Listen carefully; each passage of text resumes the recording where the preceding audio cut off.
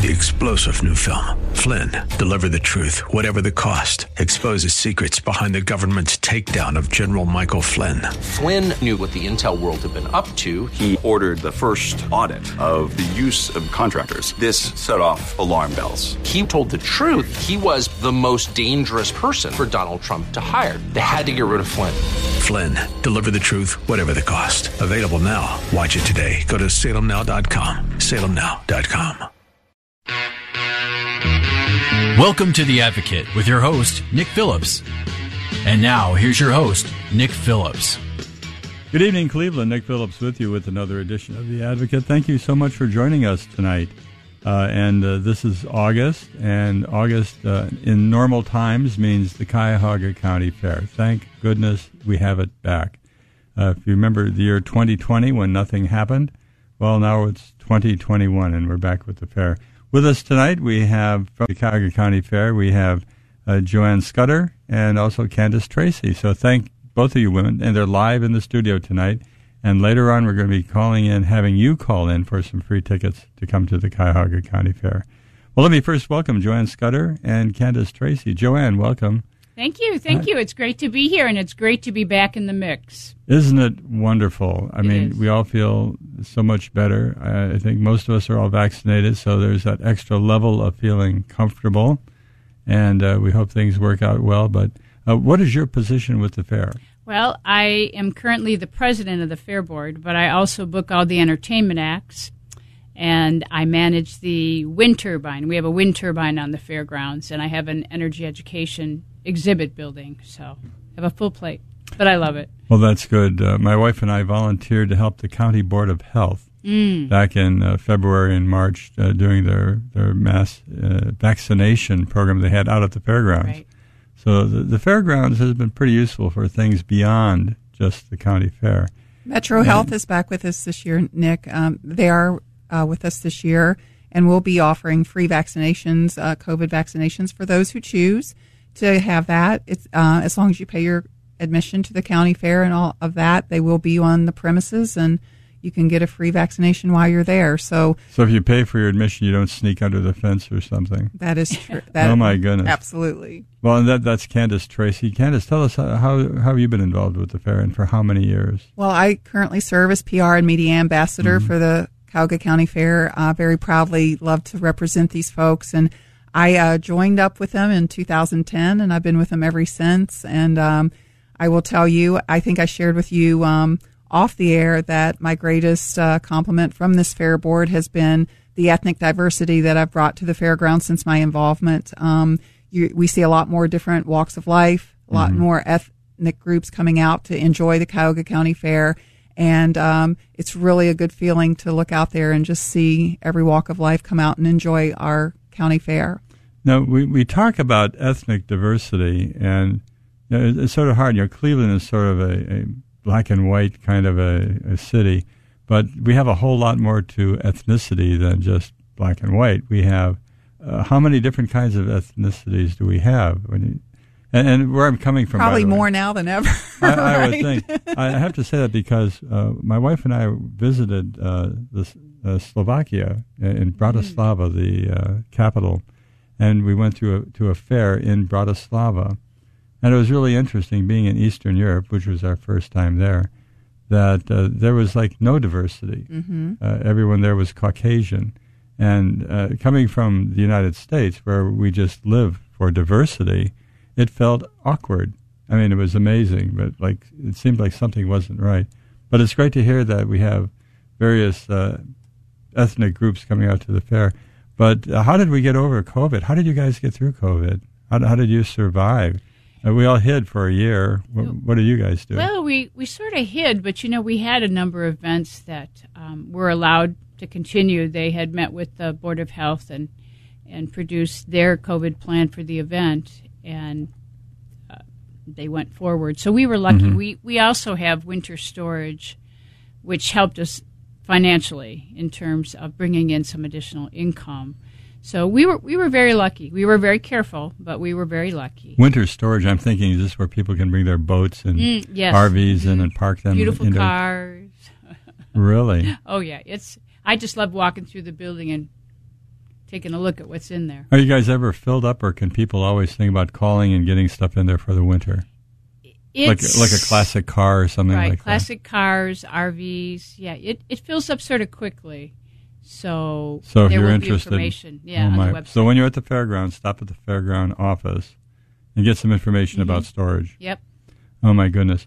Well, for years now we've been featuring the fair at this time of the year, and a good friend of ours, Tim Fowler, has been with the fair group. He's convalescing right now, listening. If you're at home listening, Tim, get well quick, and we miss you tonight, but actually you're in very capable hands here with Candace and Joanne.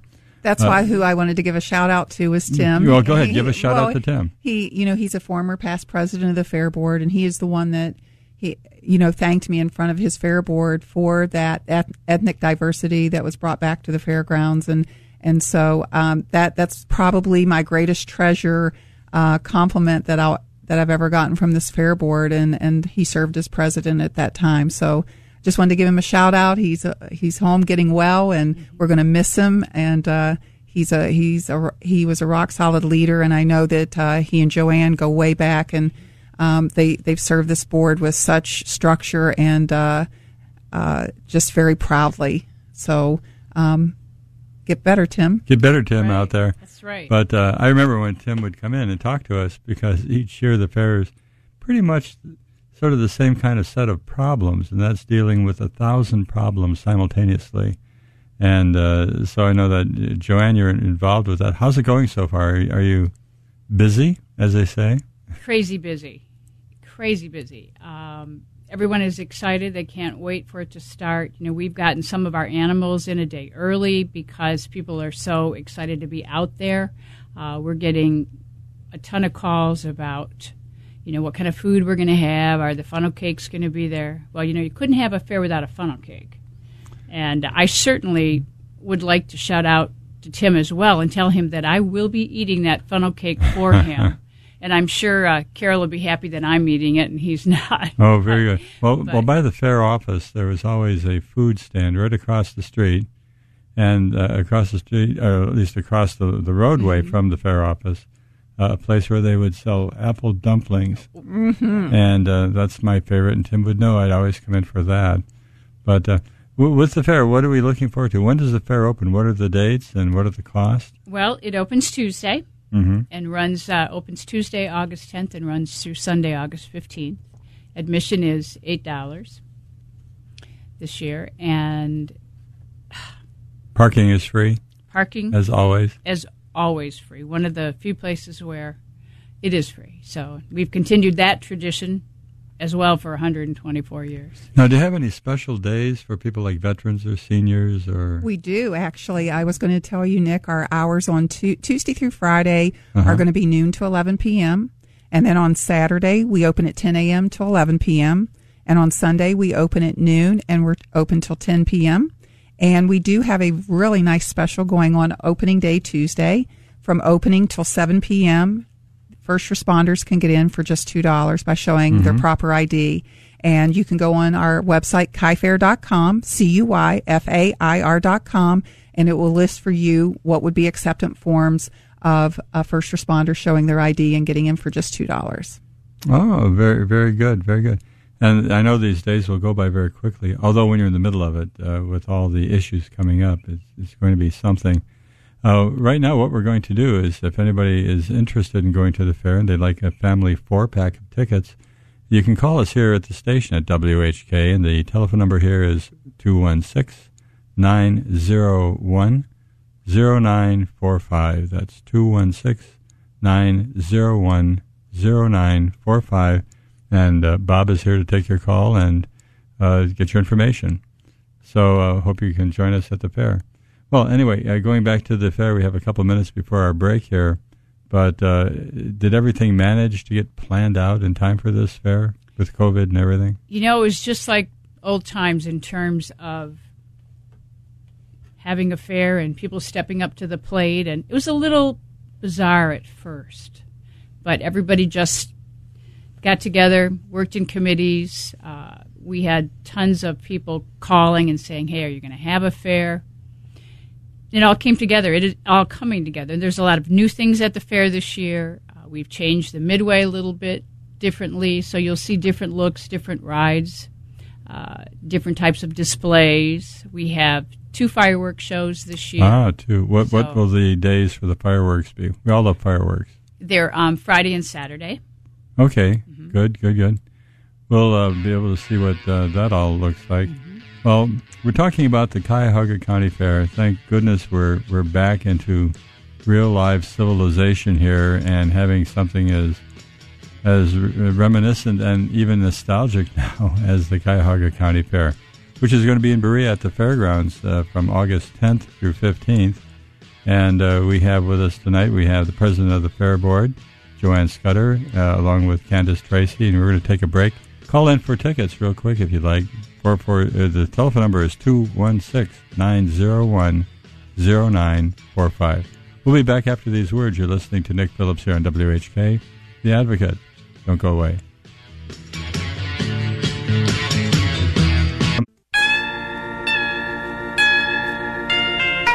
And now, back to The Advocate with your host, Nick Phillips. Welcome back, Cleveland. Nick Phillips with you with another segment of The Advocate. You can get tickets for the Cuyahoga County Fair by calling us at the station right now at 216-901-0945. That's 216-901-0945. And we're here with Candace Tracy and Joanne Scudder from the Cuyahoga County Fair Board. And again, thank you for being here, and thank you for giving away tickets. And also, thank you for putting on the fair this year. We're so hungry for stuff like this. I'm sure if the weather permits, if we don't get any big rainstorms or tropical storms or something, you're going to have really great attendance. When we would talk to Tim over the years, one of the big things we would always talk about is what kind of entertainment do you have scheduled, and were you able to get entertainment with the COVID world out there, and what is it this year for the fair? Yes, we have some favorites that are returning again this year, but we also have some new ones. We have Drew Murray, who is our magician. We have David Anthony, who is a well-known hypnotist. He'll be with us. Brian Brenner, who is an Elvis impersonator. And those seats are gone early. The older ladies will come to the fair probably about 2 hours early before his show and stake out their area. I don't want to know too much about that. But, well, I'll tell you, he's pretty hot. He's very, very good. Knocks him dead every time. He's on every evening. These are in the grandstand? This one is we have a facility called the Old Barn Pavilion. We're sort of different in the way we approach entertainment. We do have a grandstand, but we also like to entertain people as soon as they come through the gates, because being in an urban area, we have a lot of competition. So we feel that we need to provide some immediate entertainment as soon as they come in. So we have stilt walkers with LED lit costumes in the evening, hula hoopers. We have a midway stage which has a family dance party Thursday through Sunday, and that's an awesome event. You'll see people with the strollers, and they're walking by the family dance party, and all of a sudden you see them turn around and they're looking, and they see other people dancing. Well, they put their drinks down, they put their food down, and next thing you know, they're dancing with the kids. The kids are out of the stroller. So that's a very popular stage as well, high energy, and we have dancers there to teach them how to do some of the more popular dances. So that's fun. So rather than just going into a stage area and sitting down, you can be entertained as you walk through the fair, which our customers really seem to like. We have a Jason DeVaud, who is a juggler and an entertainer that strolls through the fairgrounds for us. We have a new gentleman this year called Wacky Chad. Wacky Chad is... Yeah, Wacky Chad. Does he do something, or he just shows up and we laugh at him? I don't know. No, he does. Yeah, he does some stunts. He's also an extreme pogo stick gentleman. Oh, my. Yeah, so he's going to be really interesting. Pogo stick, broken bones, all seems to go together. But the fairgrounds is real close to Southwest General Hospital, so that's that's a good thing, just in case something goes awry. Right across the parking lot, if you can walk. And we have a newly renovated first aid building as well, so we're pretty proud of that as well. Are there many injuries over the years? How do you get injured at the fair? Heat for the older people. You get some heat exhaustion. maybe some bee stings or something stings, like right. that. But, Bee stings. yeah. I wouldn't think that. Yeah. So Well, people should. I know there's some bee displays, and with regard to the bee displays, I don't think you put your hand in the bees to get stung on it. But during the break, we were talking about actual horse racing that will go on there. Tell us about that. This is harness racing, and when is it, and can you bet on it? Yes, it's Tuesday at 4 o'clock. The races start at 4 o'clock. And as Candace had said, we have a betologist that will teach you the ins and outs of how to bet. So not only can you come and bet on a horse whose name you might like, but he's going to give you some extra additional information so you really pick the winner. So this would be like betting on horse racing 101. Right. yes, exactly. So if, like me, I have no clue, maybe I just go for a cute sounding name or something like that, or my lucky number. Right. But, and Nick, Northfield Park, MGM's Northfield Park has been a longtime sponsor of our harness race. I mean, we've had years where we've had up to 12 races, and the purses get up there pretty well too. And it's pretty popular with folks. They make it a day to come out there, and Northfield Park has been very supportive of the harness racing. So much so that Bob Roberts was a recommendation from them to come out and so that folks could meet with him. It kicks off on opening day Tuesday at 4 p.m. and you can meet Bob, the betologist, and learn something between also. 2:30 to 4 p.m. So my goodness, and this is done in conjunction with Northfield Park. Yes, they've been great. So these aren't amateur horses or amateur drivers. These are the same people who do the circuit professionally. Yeah, it's the real deal. So if you haven't been out watching the races, now you can have a chance to come out, and that's Tuesday. What time do the races start? 4 p.m. And they end at about what time? It lasts a few hours. You're just saying 12 races. I don't know how many Gail has this year, but we've had up to 12 in the past. So they must be pretty quick. So it's very quick. Race 1, race 2, race 3, and so forth. Yep. Oh, my goodness. Well, with regard to the fair and everything, if there is bad weather, are there things to do indoors? Or what about the animals and the kids and the 4-H and all of that? Is that still out there? Nick, I was really glad that Joanne talked about the Midway Entertainment because, it is $8 to get in the county fair. And just so your listeners know, if they don't win tickets on the show tonight, they can buy tickets at kaifair.com where they can actually buy them on site when they show up. But, the fair board has a due diligence, and they know that they're charging $8 for per person to get in. And they want to make sure that those folks, once you get in there, you're paying for your kids to ride the rides. You're paying for your kids to get their face painted. You're paying for fair food, and so paying that $8, you've got such a nice variety of entertainment on the Midway that costs nothing extra. So what they do with that is that $8 is to help offset some of those Midway acts and different things so that the families are entertained without any additional cost. Well, what kind of entertainment is there that you normally would have to pay for that you don't have to pay for now? Are there things? The strolling entertainment, even the magicians and the different folks that Joanne talked about, the hypnotist and different things. So that's all that's no extra cost once you're in on the fairgrounds. That's all part of the Midway attractions. So you just wander around and see what. Well, we still have some tickets if anyone would like to call in at 216-901-0945. And make sure I think it's important for your listeners to know also how important that $8 per person is and what it goes for as well. And that is the Fair Board has, their job is fairground sustainability. So when a building needs a new roof or the grandstand needs new seating, or some of the areas need to be paved, there's just all different kinds of things that's their job, is that fairground sustainability. So I think it's nice that your listeners know that they're a big part of that. That's what they're paying that money for at that entrance gate, and they're helping sustain those fairgrounds for a very long time. And Joanne has been so instrumental in sustainability for the fairgrounds. I think that's her greatest gift to this board, but the public helps with that too. Oh, very good. Even though we had that problem with COVID for 2020, How is the Fair Board looking? Sustainable? Oh, yes. Most definitely, and we depend on it. That's right, we do. And the wind turbine is out there generating tonight because we have a nice hefty breeze there. But the other thing you had asked about the animals, right. Being in an urban area, we're a little bit different than your county fair. We don't seem to be agricultural in that sense. Well, you might have to look for it in a different way.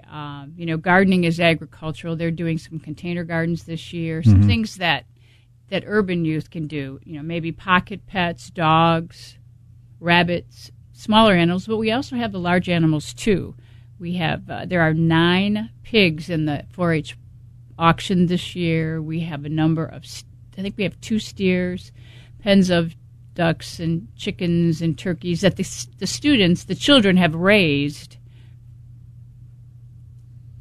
And so the students are still raising. There's still 4-H clubs out there. Yes. Oh, very. Yes. And they're active here in Cuyahoga County. Yes, very healthy. In fact, they had a summer camp at, I believe it was it was either at Case or John Carroll this year that involved a lot of the urban youth, and they'll be coming out to the fair as part of a field trip, sort of a culmination, a celebration of that class this year. So it's out there. Boy Scouts, Girl Scouts, other groups as well participate in the fair. So it's a good time. Actually, it's just fun walking out seeing people. It is. It's been that year. I can't tell you how bad that year was, 2020.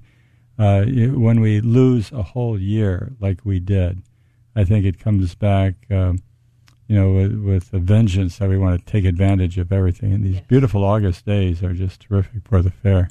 Nick, it's so important that I walked into a restaurant and a little gal talked about how important selling livestock at our county fair was to her and her family. Isn't that nice? Yeah. Well, there's a lot going on at the county fair. It's very nice. It's very warm. It's very cozy. It's just a very good feeling place. So be sure you go out to Berea this year. Congratulations to our winners tonight. You can pick your tickets up at Will Call over at the Cuyahoga County Fairgrounds whenever you go. And for the rest of you who didn't win, go out to the fair anyway. It's a great experience, and it will be something memorable for 2021. KaiFair.com, Nick. Yes, Cuyahoga County Fair, KaiFair.com. I'd like to thank Candace Tracy and also Joanne Scudder for joining us tonight, and we'll see everybody out at the fair. We're going to take a short break. We'll be back after these words. You're listening to Nick Phillips here on WHK, The Advocate. Don't go away. We'll be right back.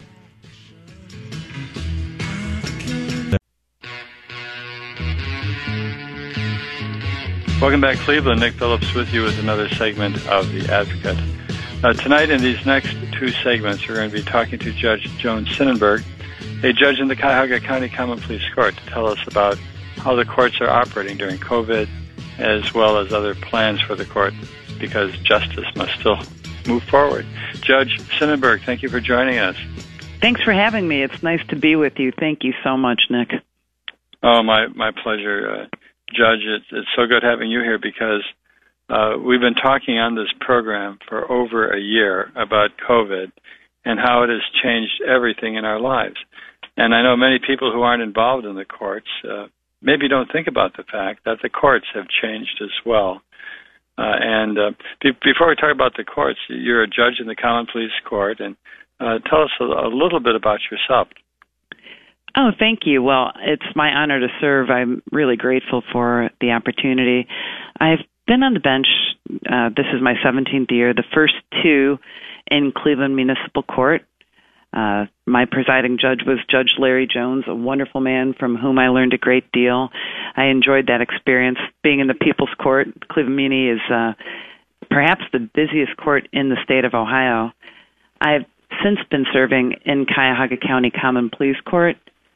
We have civil and criminal cases. It's a trial court, the highest trial level in the state. And I also preside over Recovery Court, a dual diagnosis specialized docket, serving people who are charged with low-level offenses who are also diagnosed with substance use disorder and trauma. So that's interesting. Those are the things you cover. Well, one thing that caught my attention, you mentioned the highest trial court, which, said another way, there are really no limits to the things you handle in your court. Right. So it could be civil cases. Go ahead. Sure, unlimited jurisdiction. We could see anything from a slip and fall to a class action lawsuit, and criminal cases up to capital murder. It's a court with 34 judges. We each have civil and criminal dockets. We have a really robust bench. There's a lot of action over here. And we also have a number of specialized dockets for which we feel a great deal of pride because we really strive to respond to the needs of our community and those that we serve. Well, I know as a trial judge and myself as a trial lawyer, I've known you for many years. And yeah, my pleasure. Prior to COVID, and mine too, but the COVID thing has changed things so dramatically. I know we were in such a routine with how we handled justice in the Justice Center without COVID. Right. But when COVID came and we're talking about life and death infections here, how did that work out for the last year in administering justice with time limits and moving cases and all of that? Right. Well, I think it's so interesting that you chose the word routine, Nick, because we were in a certain routine that I don't even think we realized until COVID did hit us. And we have changed to adapt to COVID, something none of us could have ever imagined nor anticipated. But you go from a court that is so busy 5 days a week, and of course courts, as you know, are open. The whole point of justice is that it is accessible to everyone. Courts must be accessible to everyone. And we have to do this with the same concerns that every aspect of our society was thinking about, which is safety to those that we do serve. And I have to really hand it to the bench as a whole, but also my presiding judge, Brendan Sheehan, has just done a great job of staying abreast in what is happening with the virus, with the different county buildings, with the Board of Health, and he communicates with us all the time. So we did have to adapt, but we had to adapt and not close. So while we changed how we did business, we didn't stop doing business. And I have to tell you, I had never heard of Zoom before March of 2020. I just have to say that some people ask, well, I haven't. I mean, every once in a while we would do, conference calls, or we used to talk about, do you know that there's people that work Monday through Thursday and don't work on Fridays? Boy, that's a different way of thinking. And then we had to go to virtual appearances and Zoom, but we've learned so much, and we've kept some of those practices with us today. We have changed some of those old routines. Well, and that's good. I'm thinking that we have learned so much that there are some efficiencies that we've learned that why not keep them in practice? And we did ask the bar what they thought. We asked lawyers what they thought. We asked staff. And when I say we, again, turning over to our administration, our presiding judge, one thing that we did was we relied very heavily on proceeding by Zoom. So we could still have pretrials and different hearings without subjecting anyone to the danger of contracting the virus. And of course, things changed because in the beginning there were no vaccinations, and it was even more restrictive. But we did learn that, believe it or not, a schedule moves along really well with Zoom because we have set time, and it seems that lawyers were doing a wonderful job of respecting that they had to start at a certain time and finish at a certain time. So it helped us move along punctually. And, if you don't, then you have the domino effect of if one proceeding is late, then it really affects everything else. So with Zoom, it seems that the bench and the bar quickly adapted to what it's like to proceed virtually, albeit plenty of our technical hiccups here and there. But it has certainly reduced traffic in the building, reduced wait time for litigants, lawyers, jurors, and I think that overall it's been something that the efficiencies are the takeaway that we are going to hang on to. We will continue to do virtual proceedings. Yes, although I have to tell you, as of today, we're back to mask wearing and temperature taking in the building because of the variant. So now the Delta variant coming back. Let's hope we don't sort of rebound back to where we were like last March or that kind of a thing. But part of being a trial court is that you have to have trials. And I know during this whole period of the COVID pandemic, having trials was something you still had to do. I had the pleasure, and I say pleasure, an honor of being a citizen, being called to jury duty, and appearing in your court along with 50 other potential jurors. My experience, I'll share with you in a moment, but how was it converting from the normal how we do business to the COVID pandemic way of doing jury trials? It was a transition. Transition times can sometimes have a couple bumps in the road. But first of all, I want to thank you for coming down and being one of 50. And as you'll share, it wasn't here in the Justice Center, but thank you to the Medical Mart across the street from the Justice Center with wide open spaces. We were able to conduct jury trials there in makeshift courtrooms that had everything that we have here. But criminal trials, civil trials, we conducted at the Medical Mart, including impaneling grand juries. So it was a way to continue doing business in a building that it was much easier to accommodate social distancing than the high-rise Justice Center with elevators that could only take 2 people at a time. So it was really a solution at a time when we needed it, and we were so grateful for that option. A number of us did try cases over there. We were in for cases where we had to bring in an adequate number of jurors to cover whomever might be excused throughout the selection process. We were able to have the space we needed to socially distance and to keep people safe. So we were so grateful to have that opportunity to use that venue. And now we're actually back in the courthouse. Yes. Oh, good. You're back into the courthouse. Well, let's hope that stays on without the COVID taking a backslide and becoming more infectious and more of a public health threat. Yes, we're all concerned. Just wanted to comment about my experience with the jury, and actually as a trial lawyer, mingling and mixing with jurors is quite a unique experience. And I was really pleased to find out that there was so much space over at the Medical Mart that all the jurors I talked to felt very comfortable in being in this expansive, wide open space area. And also that most of the jurors, all of the ones I talked to, did in fact look at their jury duty, as a responsibility they had as a citizen and resident of the county. So I thought that was a great insight, and I thank you for the... Welcome back, Cleveland. Nick Phillips with you with our final segment of The Advocate for tonight. We're talking to Cuyahoga County Judge Joan Sonnenberg about the Cuyahoga court system and justice here in Cuyahoga County. And we were talking about the COVID pandemic and how that went. But I'd first like to, again, welcome Judge Sonnenberg. Judge Sonnenberg, thank you so much for joining us. Thank you so much. I'm happy to be with you. Well, it's great giving us some insight into what's been happening at the courts. We've been talking about COVID and the pandemic and how we've all been adjusting, but beside adjusting and just getting by with the pandemic and getting by with trying to get our normal business done, the court's been doing some innovative things on top of that. There's one thing called the Recovery Court that you're involved in. Tell us something about that. Sure. Thank you so much for asking.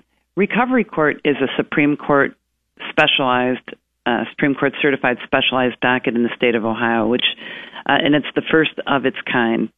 We serve people who are charged with low-level, nonviolent offenses in Cuyahoga County who are also diagnosed with substance use disorder and trauma. It's a treatment-oriented docket. Our clinical team that works with us, a team of 10, makes decisions for each client on an individual basis based on an assessment, and it's driven with the treatment that they must complete to get through our program successfully. And in many cases, if they do, they can avoid a criminal conviction in their case. But most of all, it's taking someone who's really hit a low point in their life, gotten ensnared in the criminal justice system, which doesn't happen with most diseases. Addiction's unusual that way. And someone who's in great need to heal for both themselves and for their family. We do think that addiction is a family disease. We follow the National Drug Court model of swift sanctions for non-compliance, but there's very close accountability. Someone on our recovery court docket, we just met this morning, will see a probation officer every week or two, very frequently in the beginning, taper down. We do random drug screens. Our clients know, based on our random call-in system, that every day may be the day that they're called to test. They have to check in. They have a color assigned to them. Let's say your color is blue.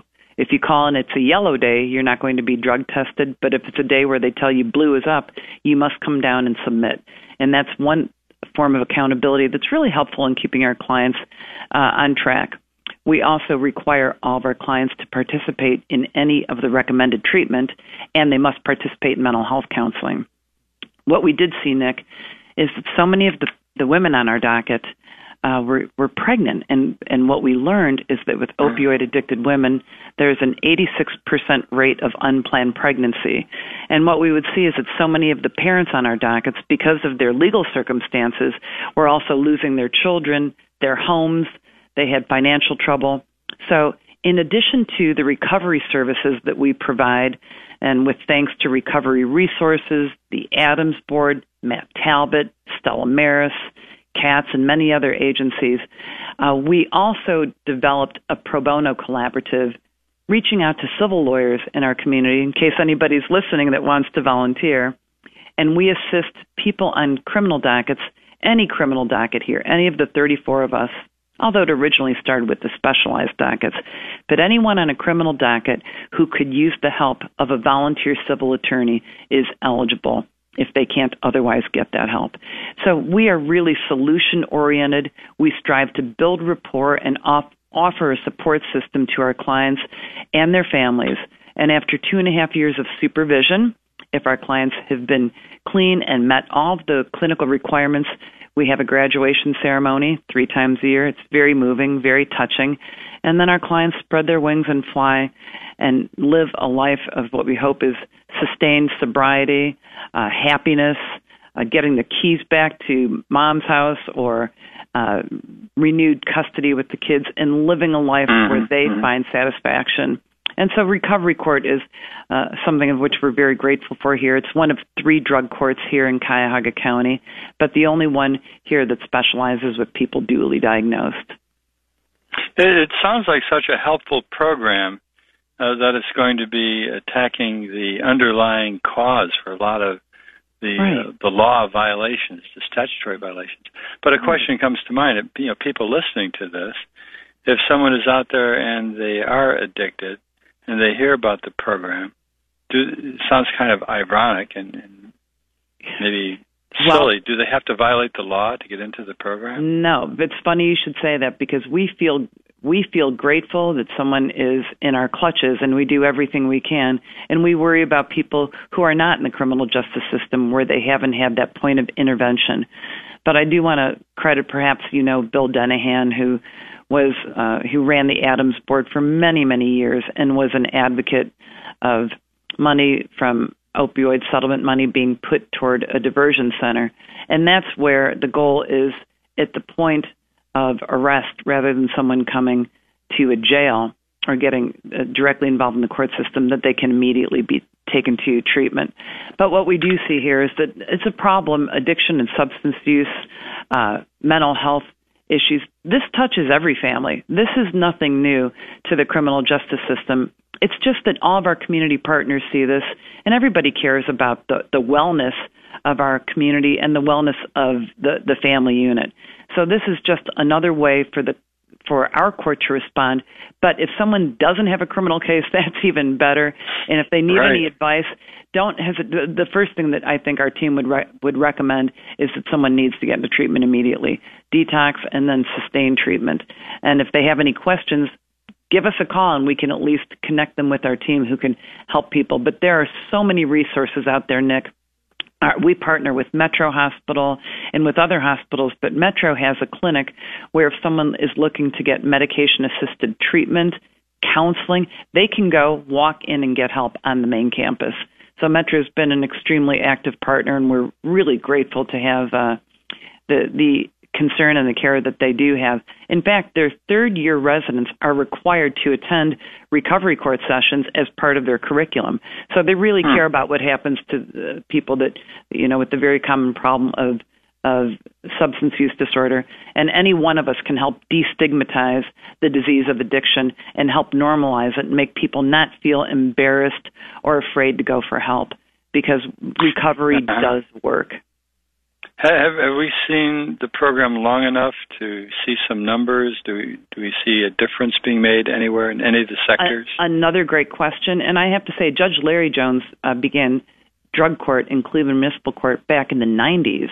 Then Judge Nancy McDonald. All these familiar names. Yes, right. And Judge Nancy McDonald, Judge Dave Matai have the other two drug courts. But yes, there is reduced recidivism.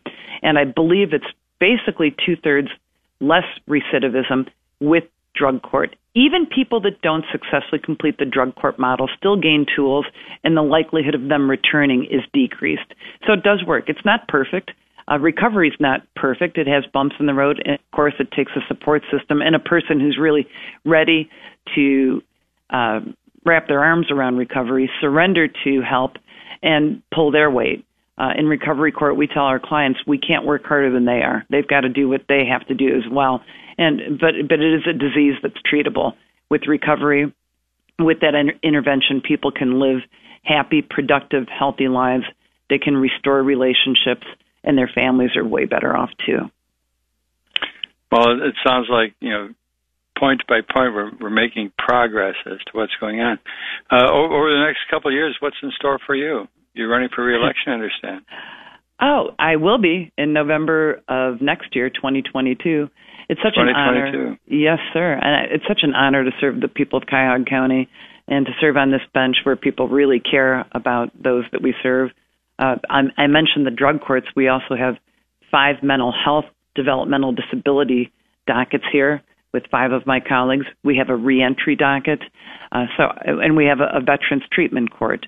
So we respond to what's going on in our community. And today, no surprise, increased overdose deaths are of grave concern to everyone, and gun violence. These are the issues that we see every day. So we also have a specialized docket here for people who are involved as first offenders with gun offenses. That's a pilot project. We're seeing how that works right now. Well, a lot of work going on, a lot to do. I wanted to mention re-election because people need to know all judges here in Cuyahoga County get elected, and it's up to us voters to go and vote down the ballot and get these judges. So, Judge Sonnenberg, thank you so much for joining us today and giving us some insight into the courts. Well, thank you for what you do for the legal community. Thank you for your jury service and for all your responses, which helps educate your colleague jurors. And it's been a pleasure to you. I really appreciate joining you this evening. Thank you. Thank you so much, Judge Sonnenberg. And thank you for listening. We'll be back next week, same time, same station. So between now and then, have a great week. Good night and stay healthy. And I sat and watched the Zanzibar sunset, sat and drank my fresh mint tea with nothing to do